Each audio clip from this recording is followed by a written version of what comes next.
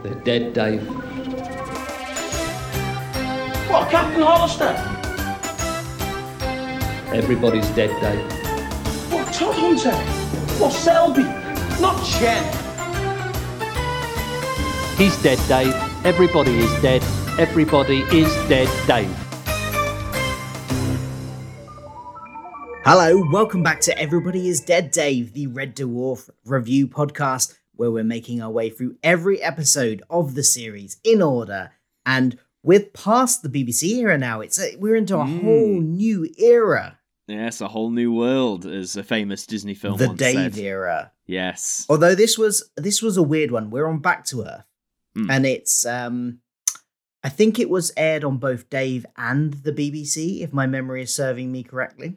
Yes, I think so. I think from what I've understood, Dave put up most of the money for it. And when the episode finishes, you know, there's always like a little copyright thing at the end of TV programs. It did say UK Gold, which is the network, or UK TV network, which is the network Dave's a part of course, which made me think, okay, this was mostly a Dave. I don't know if the BBC, but then I always forget, for those who remember back in the 90s, UK TV was formed by the BBC and Thames Television, so yeah, it's that's sort true. of It's their thing kind of anyway. Co-production, and it's half theirs anyway. Yeah, so it's a kind of weird thing. I think have the BBC sold their stake in it now? I can't remember. Now that's true. They might have done that. Yeah. Yeah, But back in the day, back when it back started, then but when this was back made, then. it was. But yeah, it was this is still the BBC, Dave yeah. era. This is still the Dave era. Well, if you're new to the podcast, basically, I'm a long-term fan of many decades, watching the show through. I first watched it in the 90s. I watched it again when it came out on DVD, and I've watched, sporadically since then, and all the newer stuff. Adam here is my co-host, and the first time through watching it for this podcast. Can we still say relative newbie? We will always say relative newbie. Until we get to up to date, it will always be relative newbie. We're going to stick it on a t-shirt. Yes, but no, this is the first time. This is my first interaction with the Dave era, so it's even newer for me. Yeah, well, this is probably, I think, the only series that I have only ever watched when it first went out. And I've never gone back to it. So that's 13 years then, because this was 2009. Yeah. I see. I've not seen it but since it first aired. Is there a reason why you didn't go back There may well be a reason that I didn't go no. back to it, but Oh, we will dear. see. We'll see. Yeah, now, absolutely. there's two ways we could have done this. We could have, because we've got the director's cut DVD and Blu-ray. You've got the Blu-ray, I've got the DVD. And on there is two ways of watching it. You can watch it as one feature-length movie, or you can watch it as it aired in 3 parts. Yes. And because we've done everything else as it aired, we thought we'd just stick with that for now. Yeah. We'll do each part individually, have a different episode on each part, partly because otherwise it would be a very long episode. Oh, yeah, with how the tangents we get onto, we'd be here for hours. I mean, we're going to have to deal with that eventually when we get to the Promised Land. That'll be a just mammoth you wait, episode. folks. That'll be a bumper one. But yeah, I think we thought going episodic for this would probably be the... Yeah. And that's how it was originally aired as well. So. Yeah, exactly. But if you do think that it'll make a big difference to our view of it, watching the director's cut, because I think, seen 1 or 2 people say that, let us know in the comments below. Maybe we'll cycle back round to this once we've reached the end. Once we've got to the Promised Land, done the Promised Land, maybe we'll come back to this and watch the director's cut and see if we view it any differently. Yeah. Or, let us know if that's something you'd want us to do. Absolutely. Right. Let's get into it then. So, we get 9 years later, it says. Yes. Now, I don't know if we're meant to think 9 years later since the last series. Or what. But yeah, it's vague, isn't it? Obviously, I think they must have filmed this in 2008 because obviously 1999 was the last. So on that front, I was like, okay, that's a cute little way of bridging the time.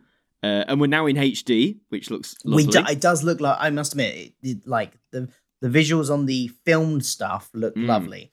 Yeah. I'm making that distinction because some of the CGI, a little bit ropey. I'm going to say that first shot of Red Dwarf, Yes. that, or actually the few times they show Red Dwarf in full as the ship, I think actually looks quite nice in this. Certainly more, well, obviously time passes, but it seemed more impressive than Series 7 and 8, at least. I agree, yeah. And they've still got that long ship, which I like, rather than the short, stubby one. And it does look really nice. And this is The ship, I think, must have been where they put most of the money for the CGI, because it does look really good, and it's one of the few bits of the CGI which I think works in this episode. Well, in CG that doesn't work, because the very first thing after that shot of Red Dwarf in space is Lister walking down a corridor, and at first, and please correct me if I'm wrong, Phil, because you know I don't have the best eyesight, but as he's walking down, might as well hang on, this corridor or the background of it felt CGI to me. Yeah. Are you talking about when we're in there with him, or the bit where we're kind of still outside the ship and we're kind of panning across the windows? When we're panning across the windows. When we're panning across the windows. Yeah, I think a lot of the backgrounds in this episode, or this story, this three-parter, when they're on Red Dwarf especially, are computer generated, they're green screened on to it as well. They're not actually in the physical environment, with mixed results. Yeah, I think. Yeah. Sometimes the depth of field isn't quite right. It just looks odd. Yeah. It looks odd quite a lot of the time, I think, which is one of the drawbacks to this style of doing it. Which is a shame as well, because by 2009, even for TV, I feel TV CGI had got to a point where it was obviously not as good as, Hollywood and stuff, but I'd feel by then we got to a state where things like that were a bit more subtle, or I mean, what were we on? We were on. Okay, we're Doctor Who fans. We were on series 4 of Doctor Who at that point, or like the specials. Or the specials. Yeah, the specials. Yeah. We were on the specials. So, what big CGI was there in the specials? Ooh, I mean, Waters of Mars. You had like the Bowie Base 1, and, or in series 4, or the stuff with the cruciform. The big Dalek ship in the finale, and that was all CG. And I don't know. I don't think they ever did. I don't think Doctor Who has done the kind of fully 3D background, because I think this was a cost saving measure. I think for them, because they didn't want to have to build the sets. They didn't want to have to build, all these rooms of Red Dwarf, so they created them digitally instead. Yes. And Doctor Who never did that. They created the TARDIS. They created the sets for most things. They might have enhanced them somewhere with CGI. Yeah, They weren't actors standing in front of green screens, and then it put in afterwards. I will say though, I mean, we'll talk about when we get there. There were some CG shots aboard Red Dwarf that I did actually like quite a lot. I could tell they were CG, but I thought they were. There are shots in this episode that we'll get to that are better than this opening one, looking at Lister through the windows. Let's put it that way. Oh, and while it may not have the execution and the fact that it was obviously CG, I liked what they were going for with the panning across the windows and traveling down the side of Red Dwarf and seeing Lister go past all these windows and eventually into the quarters. I liked what they were going for. And I think if they had used like footage from a real set to insert in the windows, that might have worked a bit better. But yeah, I thought it was a nice idea. Yeah, no, nice idea. Just didn't quite manage it. But alas, they get into the crew quarters. They've got another new quarters. The nice that shiny set looked white gorgeous one. Though, didn't it? They do. It does look good. It's kind of like it's got slightly the vibes of like the series 3 to 5 sets, but sort of glammed up and definitely bigger. That's huge. Yes. Oh no, it's massive. Absolutely massive. And Rimmer's got his hard light suit back. We've ditched the I know they're mainly in prison uniforms in Series 8, but we've gone back to his hard light uniform. Yeah, because he's a hologram again. Yes, which throughout this episode they don't really touch on. Is it that classic Red Dwarf thing of we're just going to completely forget about? Because by this point, when you say he's a hologram, and obviously this is 9 years later from what we don't know as of yet, is 9 years from when the crew died in Series 1 or 9 years from Only the Good? That was my question. It's like, is this carrying on from Only the Good, or is this 9 years from the events of the very first episode? So chronologically, is it, taking place a bit before Series 8? Well, that was what I was thinking. The back of the box has something weirdly interesting that I think, but this text was written before Series 10 was made. The back of the DVD box says Back to Earth takes place after Series 10. It says that's the first line, but that's not going to make too much sense to you now. No. But when we get into the next few episodes, that's going to be a reference to something in those. I see. That is very meta. But okay. we will get to that. But Meta. but in terms of like for anybody, well, we can discuss it more then. But this doesn't fit after series 10 in my Right. head. Like Okay. I don't think it fits after series 10 chronologically. But Where do you think it sits? Have you got a place for it, or I think I'm just I just assume it is where it says it is. I assume it is 9 years after the events of Only the Good. okay? Yeah. And Right. as for Rimmer, I mean, there's several options. He could have Yes. that could be the nanobot reformed Rimmer that has died again. Yes. He could have died in that episode. Death could have got. You need him in the Yes, balls, but he maybe did. Death caught up with him and he did die, Possibly. or maybe he died at a later date. There's also Who the knows? possibility that he is the original Rimmer, and he's just come back. And who knows where the other Rimmers I'm gone. hoping stuff gets revealed as we go, Phil. Otherwise, this is going to become more egregious than the series 3 opening title scroll, which I could forgive because it was still fairly early on and it was funny. But yeah, well, I mean, we'll see. This is only part 1. Part 1. Got part 2 and 3 and beyond. I wouldn't get your hopes up of anything being Oh, answered. right. Well, Not that I remember. Like I say, I haven't seen this in 13 years, so possibly, but not that I remember. I mean, in this scene, though, obviously it's great seeing Chris Barry just in general as Rimmer, and then obviously when Lister joins him. But then, in this scene between Lister and Rimmer, there was something I know. I mean, it's obvious, but it's something I noticed, and I thought, I feel this is going to hamper this completely. There's no studio audience. There is not a studio audience inside. And I think I mean, I'll say it now. I'll probably say it throughout this review constantly. But to me, it feels like with no studio audience, but it's still shot, written, presented like a sitcom. Yeah, It almost. doesn't- Apart from the fact that they do a lot of single camera work that is very different from like the kind of it's more like they got some handheld stuff in there, and They do. it's which you wouldn't be able to do in a normal sitcom sort of 3-camera setup.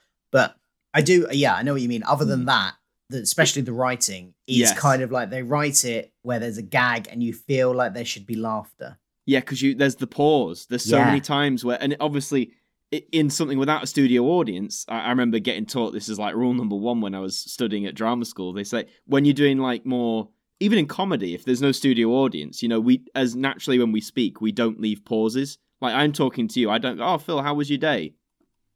Pause, and you take 5 seconds before going, "Yeah, it's been." Do you know what I mean? So without the studio audience laughing, there are good jokes. There are good jokes in this episode, but then they just, for me, they fall completely flat because there's this very obvious gap, and it feels awkward because you're like, I'm meant to be laughing, but I think that's what I mean. The execution is presented in a sitcom style, as opposed to still having the jokes, but cut together in a more snappy, quick way. So they're still funny, but that's what I mean, I guess. Anyway, yeah, it has the same sort of effect that. Can you remember Body Swap, which is one of our lowest ranked episodes when we did the ranking?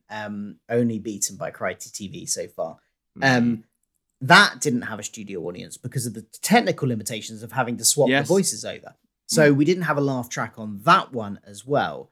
Or was it? Or did they put it in afterwards? But I think they put it in afterwards. They recorded it afterwards. Yeah. Like so it wasn't even as bad. They kind of for the audio for us watching at home, we had the audience laughing, but I still remember noticing that it had an effect on the energy levels of the actors. Yeah, just not having that studio audience there with them, even though they've canned on some laughter for us at home afterwards. It affected their energy levels, and it's the same thing here. I notice it massively that they just feel a lot more kind of flat and flat, like you said, and they just don't have the energy. Which is such a shame, because I mean, for them as well, after 10 years, and coming back for this big special, and if it feels like, well, I don't know about them individually, but if it comes across that like their hearts aren't 100% in it, it's a shame more than anything. It really is. But that's, I mean, I think I'll just say it now. That was a big recurring issue in this episode for me. The fact you can have Red Dwarf without a studio. Do you know what I mean? I think you can do it, but you need to, I think, adapt how it's presented, and I feel it wasn't adapted enough to meet that change. Yeah, I completely agree. Absolutely. So the scene we get between Rimmer and Lister in their new quarters, we find out various things. We find out Crichton is off on holiday to a broom cupboard down on, what was it, G deck or something like that. It's gone a long way away. to look at a broom cupboard. He's gone Yes. on holiday. And we get a weird scene where Lister is ironing with his snot instead of water. It is, it's very Lister in the slobbish way, but yeah, it's a bit grim. I was just frankly surprised that Lister irons anything, frankly. Well, yeah, I know, but then I guess it makes sense in a later scene, doesn't it? I suppose he would put in the extra effort for where he's going there. Mm. We also see another bit of CGI, which I think doesn't work. The scutters. I agree. I absolutely agree. I know making them CG, you could argue maybe gives them more freedom for like expression, but then I'd argue the physical real life scutters were expressive enough. Like, yeah. Maybe it was a cost saving, or maybe they didn't have the original scutter props lying around anymore. But I'm sure they could have recreated them, and yeah, I don't know. But no, I agree. The CG doesn't work for them. It doesn't work. It's so obviously not in the scene. Yes. Which is that's like a caveat with CG in general, isn't it? Our eyes can tell, and so, sometimes it's not a problem. But I think for something that used to be practical and now it's not, it's sort of like it's like when people saw in CG Yoda for Star Wars fans for the first time in the prequels. Yes. I think people are more used to it now, but like back then it was a shock, wasn't it? That everyone had known him as a puppet, and now he's a very expressive CG model, but still very obviously not there with everyone else. Definitely. Yes. Yeah, that did not hold up well either, unfortunately. But we do get between scenes the old classic da da da da da da. Yeah. And that I was like, okay, that's nice, very good, very good. Yeah, that doesn't really happen in Series 8 from what I remember.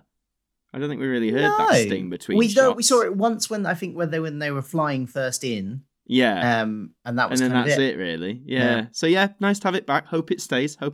But Lister was ironing his formal wear, as it is, although it's a very hodgepodge formal wear and kind of half casual, half formal, to go to a memorial, which is in, I was saying, a nice little observation dome. I quite like the observation, not the old observation dome. No, not the original. These random sort of glass pods that are sticking out the side of the ship that we've never seen before. But nice, I like the domes.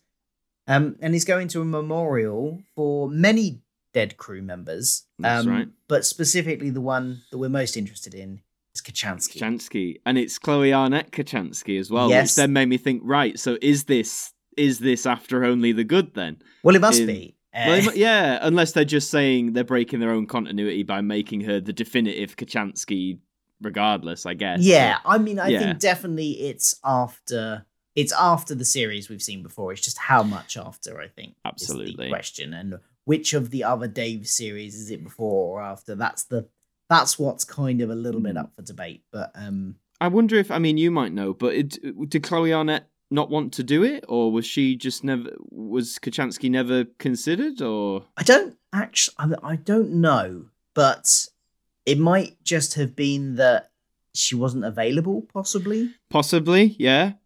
I might look into that after this, see if I can find out. Try and find out. I was a bit curious. For the next episode, if you can. I'll have a look as well if I can find out any information about it. If you know at home, let us know in the comments below the YouTube version of this on my YouTube channel, which is just my name, Philip Hawkins. Go find that, and you can talk to us on there. Leave comments. I've got to say though, Phil, that this scene, this was unironically my favourite scene of the episode. I really liked it. I thought the CG, when there's a moment where the camera's like outside the ship, like, looking in at the whole, I thought that was really beautiful as a shot. Yeah. I like the fact that Lister gets a genuine tender moment for a second. Like, I thought Craig Charles, man, doing that whole, the thing with the Jane Austen, all that. I thought that was really touching and really quite nice. It's not, and yes, I know Kat comes in to sort of lighten the mood, which I'll get to in a sec, but everything up to that I just thought was really nice. And again, I think it just backs up what I've said before. Even though Red Dwarf's a comedy, I do think it can pull off those moments of genuine drama, or stuff without a punchline. Yeah, those emotional moments, and again, it's in an observation dome. Lovely, yeah, and it looked nice as well. But honestly, I'll say it now. Obviously, not funniest moment because it's not funny. But it was my favorite bit of the episode. I just thought Craig Charles smashed it in that because, even when he's been tender before, it's often snatched by like a punchline so quickly, and indeed it is here as well. But I felt he actually got a little nice, decent window to just act as this character rather than come up with a joke. So did you like it as well? Or? Yeah, I thought it was a lovely scene. But yeah, I think I probably agree. One of my favorite scenes of the episode, possibly my favorite scene of the episode. Although there's not much competition, to be fair. So well, there you go, folks. That's a forecast for that's for what's coming. You're getting a gist of what I think about this episode. We've peaked now. Just one more thing on this scene before we move on. Just a random trivia fact: you can clearly see another picture next to Kachanski's because this is a memorial for all crew members who have gone, and that's a picture of Mel Bibby. Bibby was the show's production designer who died in 2002. So, wow. He sort of died after the series had ended on BBC. He was the production designer for the BBC series, and so that was kind of like just a nice nod to him. That's a really nice tribute. Yeah. It might have helped. I don't know. Might have helped Craig Charles work the scene as well, because if it's someone he would have worked with and known. Last thing on that scene, props to Howard Goodall, the guy who does the music for Red Dwarf, because I thought the music that underscored that stuff with Lister it really suited it and really sort of hammered in the feelings that were going round. And I mean, Howard's done it, I think, since day one. Like, he's literally been with the show from the very beginning. So, and it's nice that, because obviously a lot of it doesn't have music, Red Dwarf, outside of like the theme and changing transitions. So I do like it when Red Dwarf actually gets to use proper incidental music for a change. Yeah, definitely. You mentioned Kat. This is where Kat gets reintroduced, looking rather dishevelled. Yes. Very unlike Kat. And that's because we find out later he got dragged into a water tank by a thing with tentacles.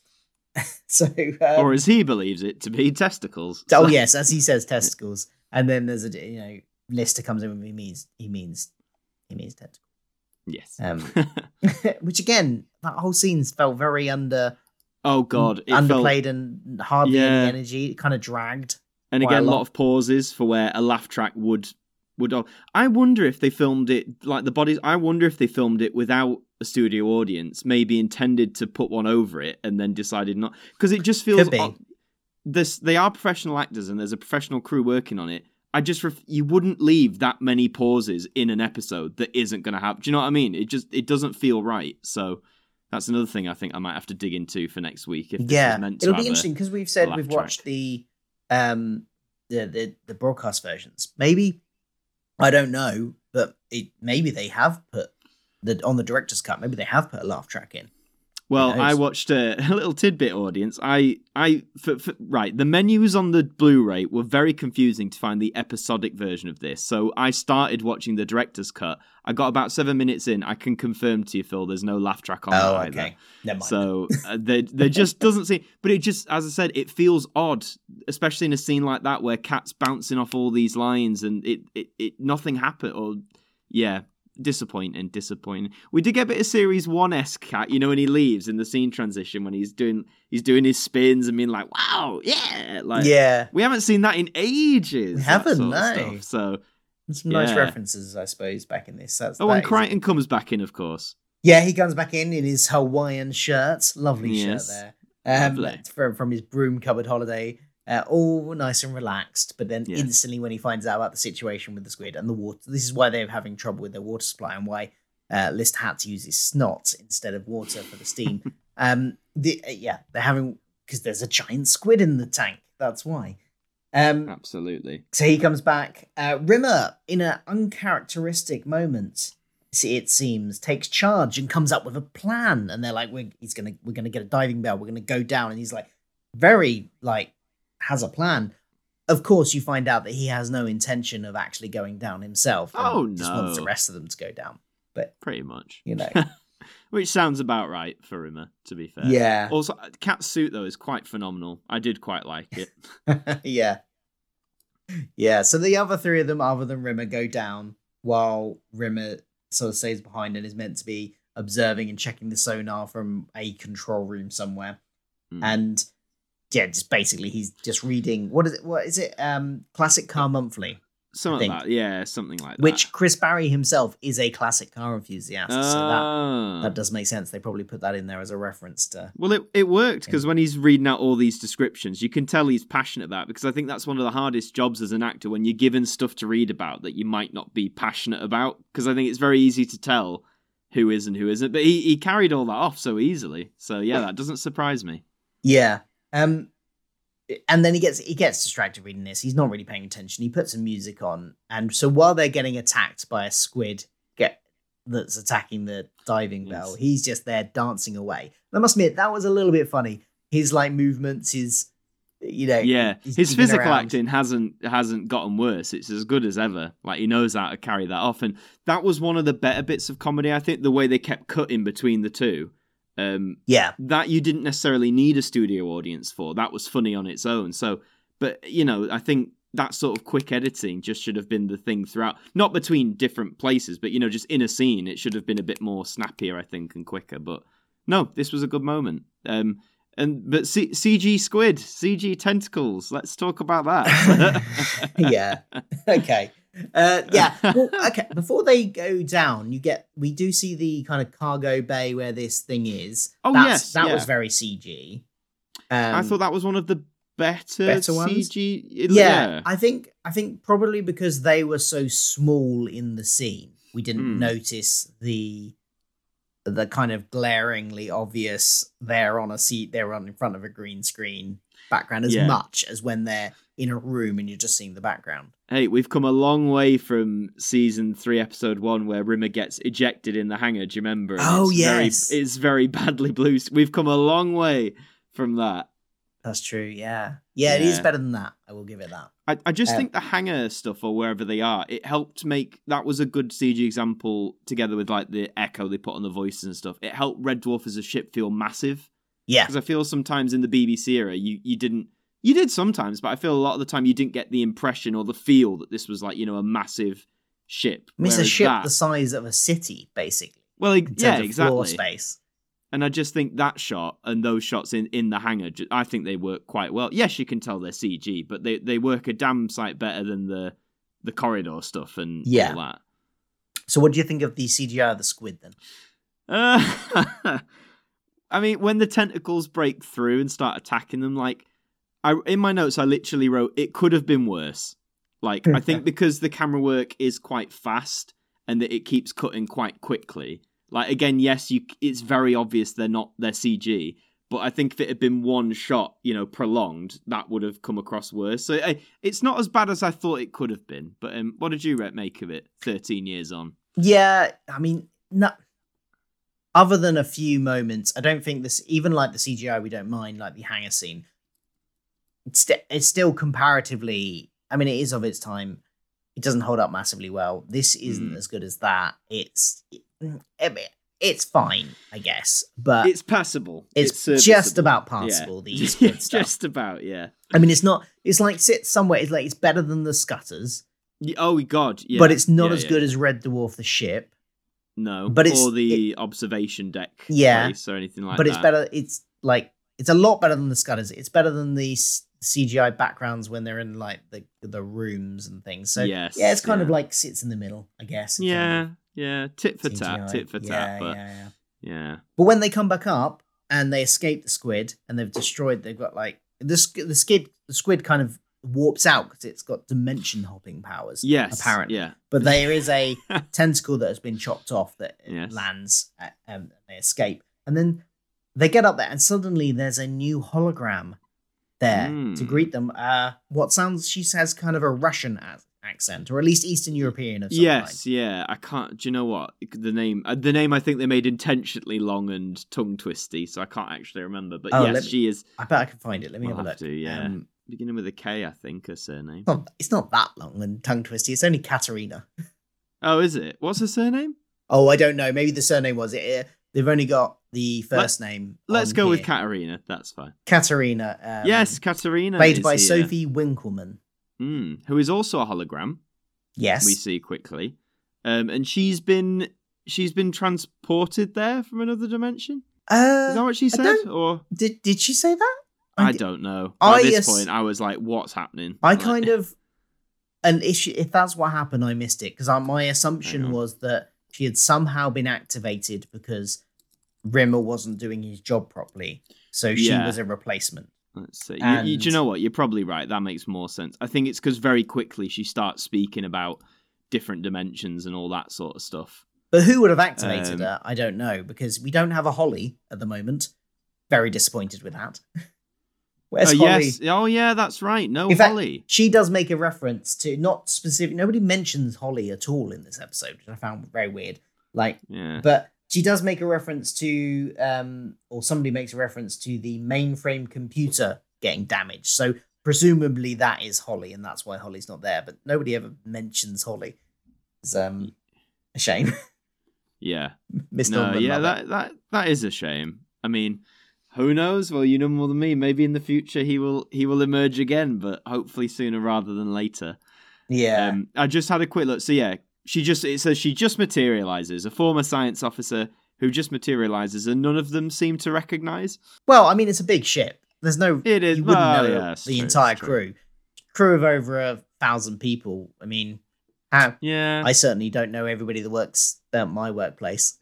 No, that's fair enough. Yeah, that's a good point. Good point. So yeah, former science officer, and she's very stern, isn't she? Very right, we're going to do this. We're going to, she has a plan. Yes. She's going to help Lister repopulate the human race. Because, why not? Yeah. Oh, there's a scene where between Crichton and Rimmer, which is another one of these she's behind me type scenes, isn't she? When he's been talking about, which we've seen a few times before. We saw this last in series 8 when the captain. No, was it the captain? No, it wasn't the captain. It was Ackerman, wasn't it? Was behind him. Yes, I think in the prison cell, and it worked. I thought it worked really well in that scene, and because of the way that he delivered the lines, and I don't know if it's just because we don't have the studio audience and the energy's down. But it did not work this time for me, this joke. No, and it went on a bit as well. And it's worked with the same actor before, so I know you can do this type of joke and pull it off.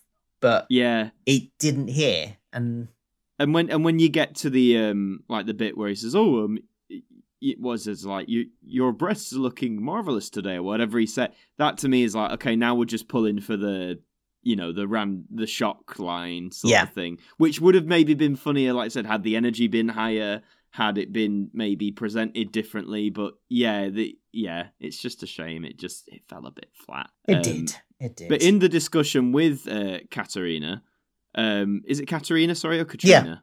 Yeah, Katerina, cool. So in the chat she has with Rimmer, like you said, she wants to repopulate the Earth with Lister, but not in the conventional sense that we all might assume. She goes on to explain a long bit of technobabble about using the squid's properties to do something or other, and this, that. Basically the multiverse, which she does say. She says that, doing it, 10 years before. At the moment, the multiverse. Yes, doing it 10 years before it was cool. You could argue it's done it even before this, in Series 7 with alternate Kaczynski. True, but now they're using the word. The word is cool yes, now. The word was there. I was like, she said it. But yeah, basically the multiverse is what they're going to use to do this task. And she's given Rimmer 24 hours to, she said, I'm going to give you 24 hours to sort out your whatever it was. Is she saying in that 20, I'm going to shut you off anyway, or you better book up in 24 hours? Or no, I think she's saying you've got 24 hours to say your goodbyes and stuff. Right. Okay. I thought that's what it was, but the way it was worded could have potentially, I think, meant the other, but and the thing is, this is a scenario we've seen before in this show, because we've twice, in fact, we've had basically the same thing with Holly with the Queeg episode. Yes. And we've had it with Crichton in The Last Day, where a replacement comes along and says, you're going to be destroyed. I'm your replacement. So it kind of feels a little bit repetitive now. This is the third time round on this plot point. Maybe they thought, it's been 15 plus years. Maybe. We'll get away with it. DVDs don't exist. People won't recognise. And DVDs definitely existed by this point. No, that's what I mean. They're probably like, forget about that. Yeah.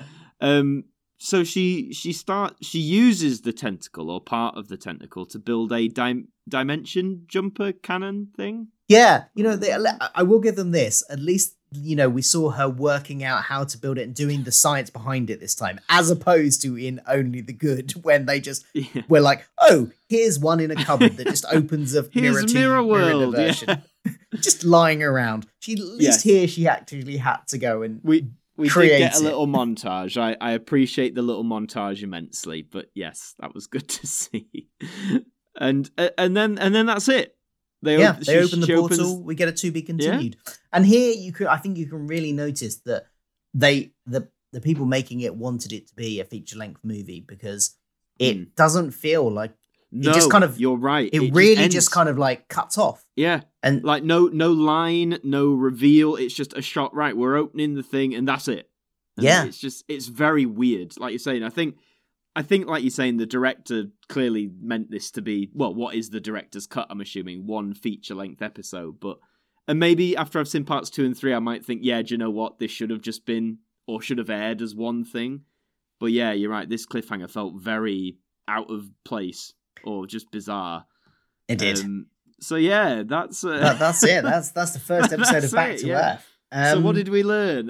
Some nice CGI, some not so nice CGI. Giant squid, and now it's dead. Yeah, Rimmer's replacement. Yes, Russian scientist makes Dimension canon. Yeah, the end. Yeah, but we always pick our favorite character and our funniest moment. There's not a whole lot of characters to pick from here. We've only got 5 in the whole episode. Yeah, not a whole lot of funny moments either. 6 if you want to count the Scudder, maybe. And I'm not picking the Scudder. CGI Scudder. No. So, who was your favorite character? I'm giving it to Lister.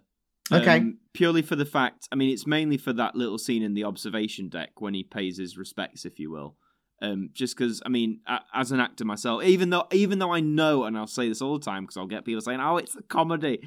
Like, yes, Red Dwarf is a comedy. I know that's its primary genre, primary focus, whatsoever. All that. But there are loads of Red Dwarf episodes where you can have more tender moments without any comedy, and they don't feel out of place. And this was one of them, which I really liked. And as I said, the music was great behind it. It was shot really well. I liked the setting of this observation deck. I thought Lister with reading the book was really touching as well. The shot of him crying as well, because have we seen him cry openly before at this point? Yes. Can you remember when? He cried when watching a film. Of course, yes. That's at least one time. He might have cried at other times, but he cried while watching a soppy movie. But even again, that was for a punchline, wasn't it? Yeah, and it was very over the top crying. It was like exactly. But this felt was very genuine. Felt genuine, yeah, and it was. And I agree. Yeah, and I like seeing these characters get more. Not somber, because it makes it sound like I want everything to be down, but I like them having a more like real moment, because we do get sad when we're paying respects to people we've lost. So yeah, and just I thought Craig Charles smashed it throughout the episode, the bits he was in anyway. So yeah, I mean there wasn't much to choose from, but yeah, I'm giving it to Lister. What about you? I'm toying between 2. It's either going to be Lister or Katerina. Okay. Because I think she had the funniest moments in the episode, even though there were very few and far between. Yeah.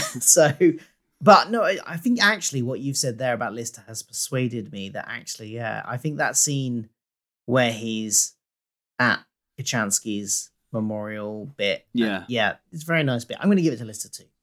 Yay, Lister all around, kicking off the... What about funniest moments? Do you have one? Well, yes, I do. It's far from being like, among the greats of the Red Dwarf comedy pantheon, but the bit where Rimmer starts putting on the music while the others are in the dive bell, just because Chris Barry doing a bit of physical acting is always going to put a bit of a smile on my face, so... And it was, as I said at the time, it was the best use of the comedy, I think, because it didn't need the laugh track. It was cut really well. It's a classic trope you see in like comedy or comedy horror movie. One half is having a great time doing whatever, and then oblivious on the other half, it's all going horribly wrong. But out of this, it was the funniest thing for me personally. Yeah. But what about you? Mine is a Katerina moment, which is why I was toying with her giving it favorite character. It's a line she has when talking about Rimmer, and she says, I am now ranking officer, not Arnold Rimmer, who bit crap. Terrible accent there, sorry.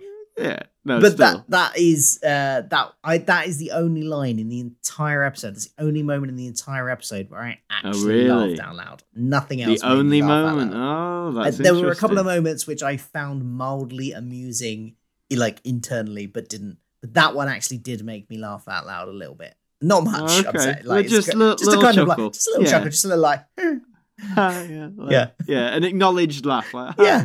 that's, yeah. yeah. Where, Oh, fair whereas enough. nothing else did. So that has to get my funniest moment, I think. Fair enough. Fair enough. See, we're struggling, folks. We're struggling. Oh yes, right. Moment of truth. What are you giving this out of 10? How many scutters? How many CGI scutters out of 10 are you giving this? I'm giving it a. I feel like I've been generous, but I'm standing by it because I felt it in my gut. I'm giving it a 5. Okay. Because there are good bits in it.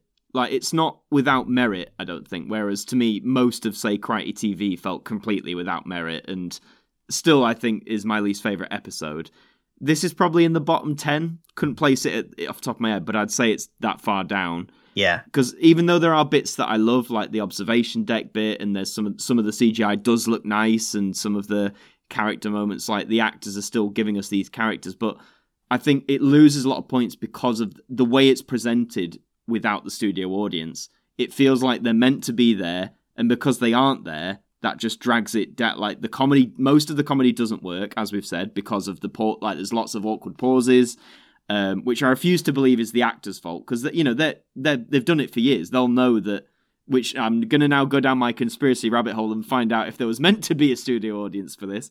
But yeah, a lot of it doesn't work. Some of the CG is a bit even for 2009 on a TV budget.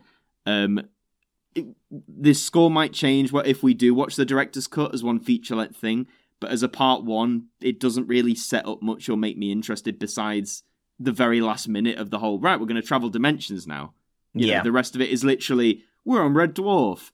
There's a giant squid. Let's go and find the giant... Oh, the giant squid's dead. It feels very empty for a season opener and for a part 1.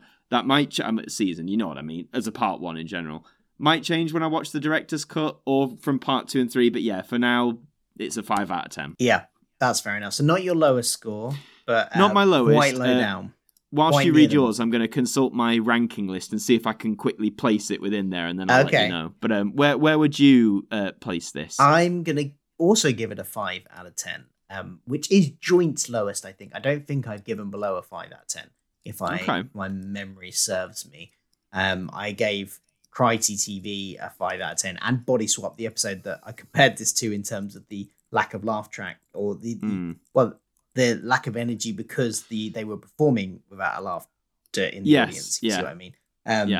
Earlier on as well. So I'm going to put it down there with those. I don't know if I would, because we've recently done our ranking, and I did put Crikey TV last. You did. Would I put this below that? I don't know. Maybe not. I mean, it's very close. I think I'd need to watch them back to back to find out which one I like least. Yes. Well, I've just looked at my ranking, and I think it's literally going. It'll go Crikey TV, then Body Swap, then this. Right. Like it is, because the one after that was the Pete 2-parter, and even though I didn't enjoy that great, I think I'd still rather watch both of those over this opening install. But part 2 and 3, it's coming. Might all change. Might all change, and you might all put in the comments the director's cut's better. You're cheating yourselves, but we're going episodic, so be it. But yeah, it really isn't. It is down there, isn't it? It's just it is. Yep. I can imagine it for yourself as a Red Dwarf after 10 years. This was not what you were expecting. No, definitely. Let's talk about that for a second, because obviously you watched this at the time, right, on broadcast. Yeah. So after 10, like before this aired, like leading up to it, were you like hyped up? Were you looking for certain things? Like what did you think was gonna? It's hard to remember now. I was definitely looking forward to it. I don't really know what I expected. I think I was probably disappointed at the missing cast members. So no Holly, no Kachansky. Yeah. And it was just very different. And different isn't always bad. No. Things no. need to evolve and change, and different can be good. But the changes they made to the style of it, I don't think worked. And I think they acknowledged that because, like even the format of the having, this 3-part special and that was it. After this, they went back to series again. Yeah. So I think they acknowledge what doesn't work here and, in future series, try and address that while still changing. Right, okay. So yes, yeah.